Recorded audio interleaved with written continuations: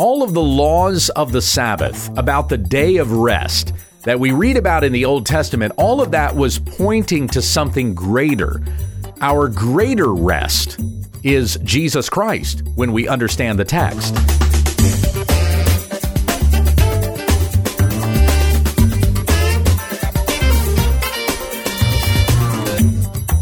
This is When We Understand the Text, a daily Bible study in the Word of Christ, that men and women of God may be complete, equipped for every good work. Tell your friends about our ministry at www.utt.com. Here's your teacher, Pastor Gabe. Thank you, Becky. We're back to our study in Hebrews, this week in chapter 4, and I'm going to pick up where I left off yesterday. So I'll begin reading here in verse 4 and go through verse 10 out of the Legacy Standard Bible. This is the word of the Lord. For he has spoken somewhere in this way concerning the seventh day, and God rested on the seventh day from all his works. And again in this passage, they shall not enter my rest. Therefore, since it remains for some to enter it, and those who formerly had good news proclaimed to them failed to enter because of disobedience, he again determines a certain day, today, saying through David after so long a time, just as has been said before, today, if you hear his voice, do not harden your hearts. For if Joshua had given them rest, he would not have spoken of another day after that. So there remains a Sabbath rest for the people of God. For the one who has entered his rest has himself also rested from his works, as God did from his. So again in verse 4, remember that we are looking at an exposition of Psalm 95 here. Psalm 95, which was quoted in chapter 3, and then the preacher is quoting bits and pieces of it and doing expository preaching. This isn't something that we do today, like somebody wrote the Bible long ago and then we pick the verses apart in these passages and stuff like that. And expository preaching is therefore what we do as a discipline, but the Bible writers didn't actually do it in their time. No, they did it in their time as well. I've referenced many times Nehemiah 8:8, when the teachers would read the law to the people, and it says there that they explained it to them and gave the sense. So they read the law, explained it, and helped them know how to apply it, how to live according to these things as well. And then we see this discipline in the New Testament also, particularly here in Hebrews. As we think of the book of Hebrews as being a sermon Paul would have preached, written down by Luke. And so Paul is referencing Psalm 95, and then he's doing an exposition of Psalm 95. This is a biblical discipline. It's something that we see in the Bible, and so it is something that is practiced, or at least should be practiced, in every pulpit today. It is practiced in many pulpits, just not in every pulpit. But this is the good way to preach. We call it expository preaching because it exposes the meaning of the text, the true meaning of the text. And that's what the preacher is doing here. He is exposing to the hearers the meaning of Psalm 95, and doing this so that they would learn of the errors that Israel committed, therefore they would not commit the same ones. Just because that was Old Testament and that was Israel doesn't mean that we can't commit the same errors that they were doing. Paul said to the Corinthians, these things were written down so that you wouldn't fall into their same mistakes. And we read in Romans chapter 15, what was written long ago was written for our instruction, that through endurance and through the encouragement of the scriptures, we may have hope. So even these things that we're reading about in the Old Testament, New Testament, they were written long ago for our instruction. And here we are learning about the errors that Israel committed in their disobedience against God, so that we would not fall into the same disobedience. Yes, we live in a different dispensation, if you will. The first dispensation being the Old Testament, the second being the New Testament period. So as we are in the New Testament period, we're in a different dispensation, but the same lessons still apply. The people of Israel heard the word of God. They heard good news proclaimed to them, but many of them did not believe, and so they perished in the wilderness. And so the warning that's being given here by the preacher is, don't you do the same thing. You've had the good news proclaimed to you, so continue to believe it and hold fast to it and don't waver from this hope, this faith that you have been given. This is the lesson consistent through the book of Hebrews. It's why the book of Hebrews was written, to encourage the Jews. You have heard that Christ is the fulfillment of all of this that had come before him, the law and the prophets. Christ fulfills all of these things. There's nothing greater than Christ. And so continue to hold fast to him. Don't return back to your former ways of disobedience or being enslaved to the law. Doing those things will result in your destruction. But if you hold fast to Christ, to the gospel message that was proclaimed to us at first, you will be saved. You will enter into his rest. That's the argument that's being presented here as an exposition of Psalm 95 here in Hebrews chapter 4. So once again, verse 4, for he has spoken somewhere in this way. The he there is capitalized, or the H is capitalized. So we're talking about God has spoken somewhere in this way concerning the seventh day, and God rested on the seventh day from all of his works. Now, where did we read that God said that? That's in Genesis chapter 2, right at the start of chapter 2, at the conclusion of the 6-day creation. On the seventh day, God rested from his works. Verse 5, and again, in this passage, they shall not enter my rest.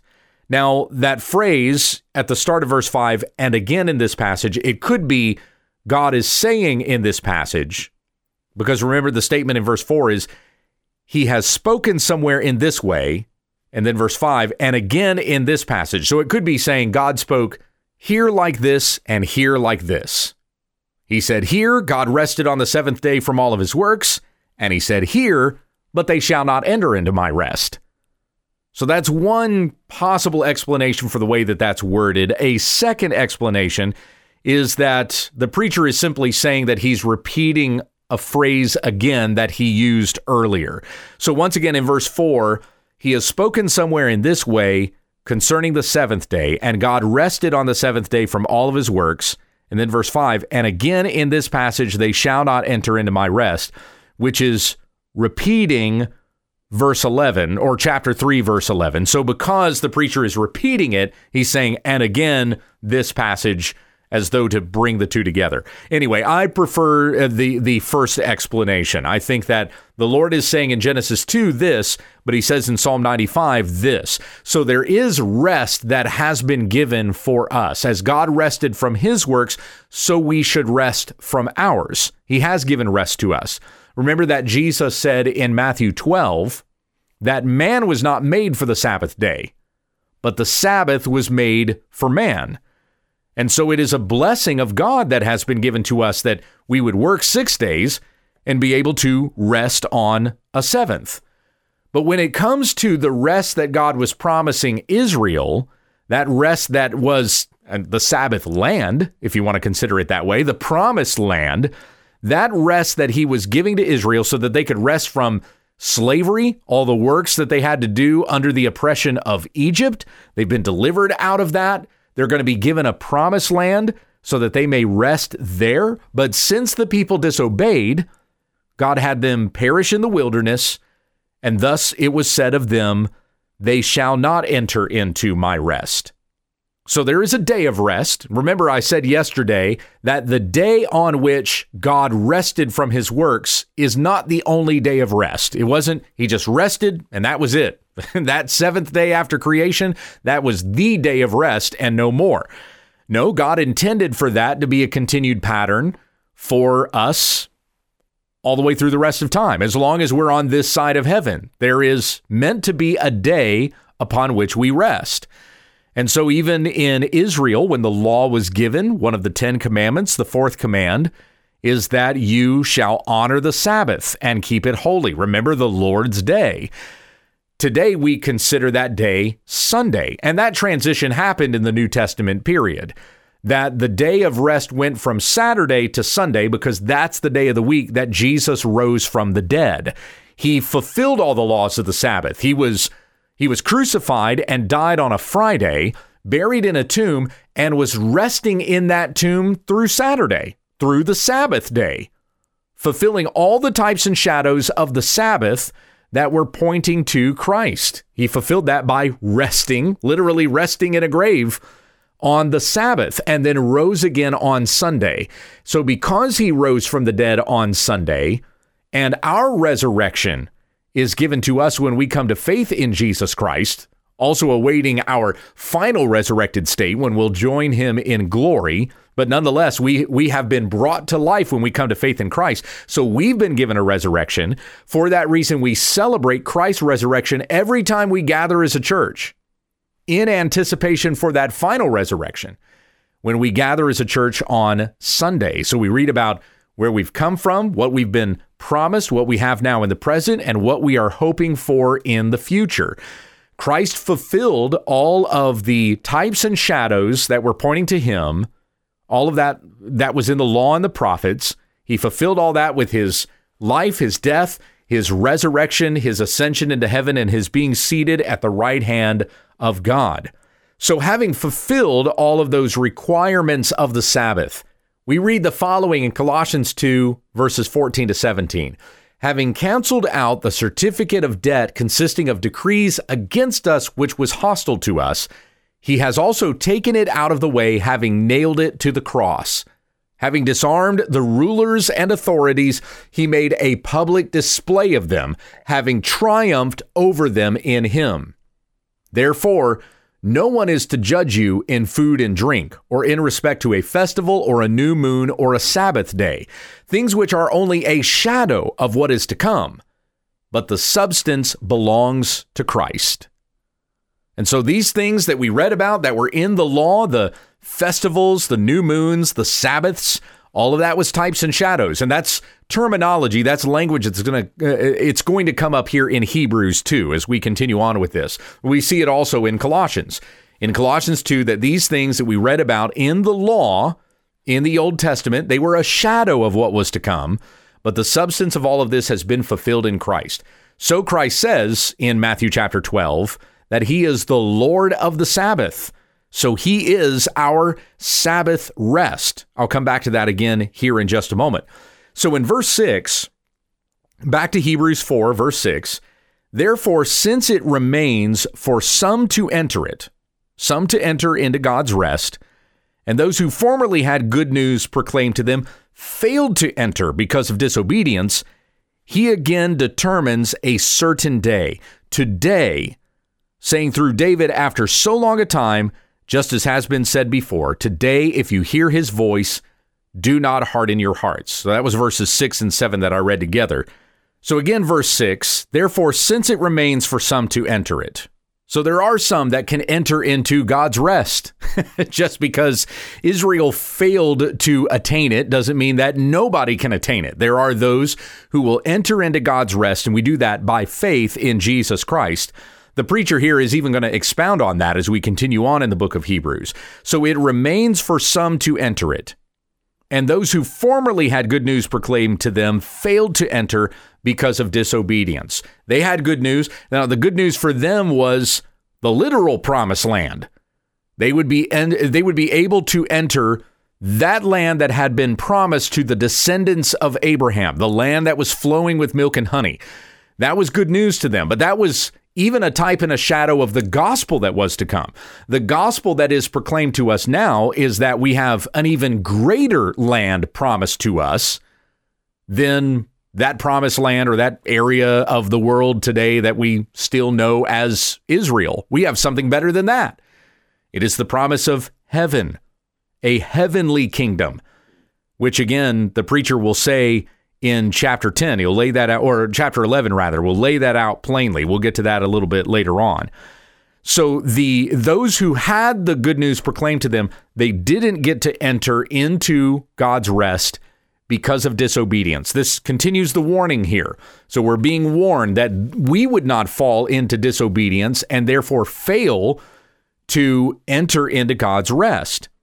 So verse 7, he again determines a certain day, today, saying through David after so long a time, just as has been said before, today, if you hear his voice, do not harden your hearts.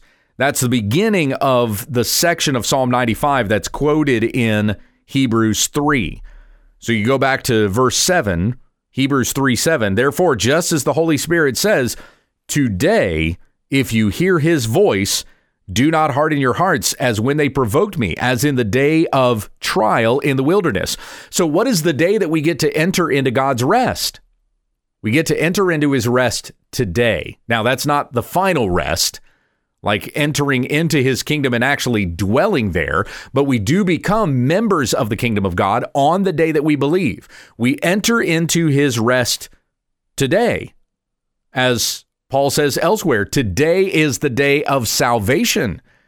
So today is the day to turn from your sin to the Lord Jesus Christ. Today is the day to rely upon him for the wisdom that you need, the power to be able to get through today, the strength to be obedient to God and live in a holy and righteous way, fleeing from temptation and doing that which God calls us to do. The strength to be able to do that comes from the Lord.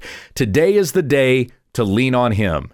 It is the day to cling to Christ. It is the day to rejoice in him for the promise of our hope of everlasting life, that eternal rest that we will enter into with Christ in glory.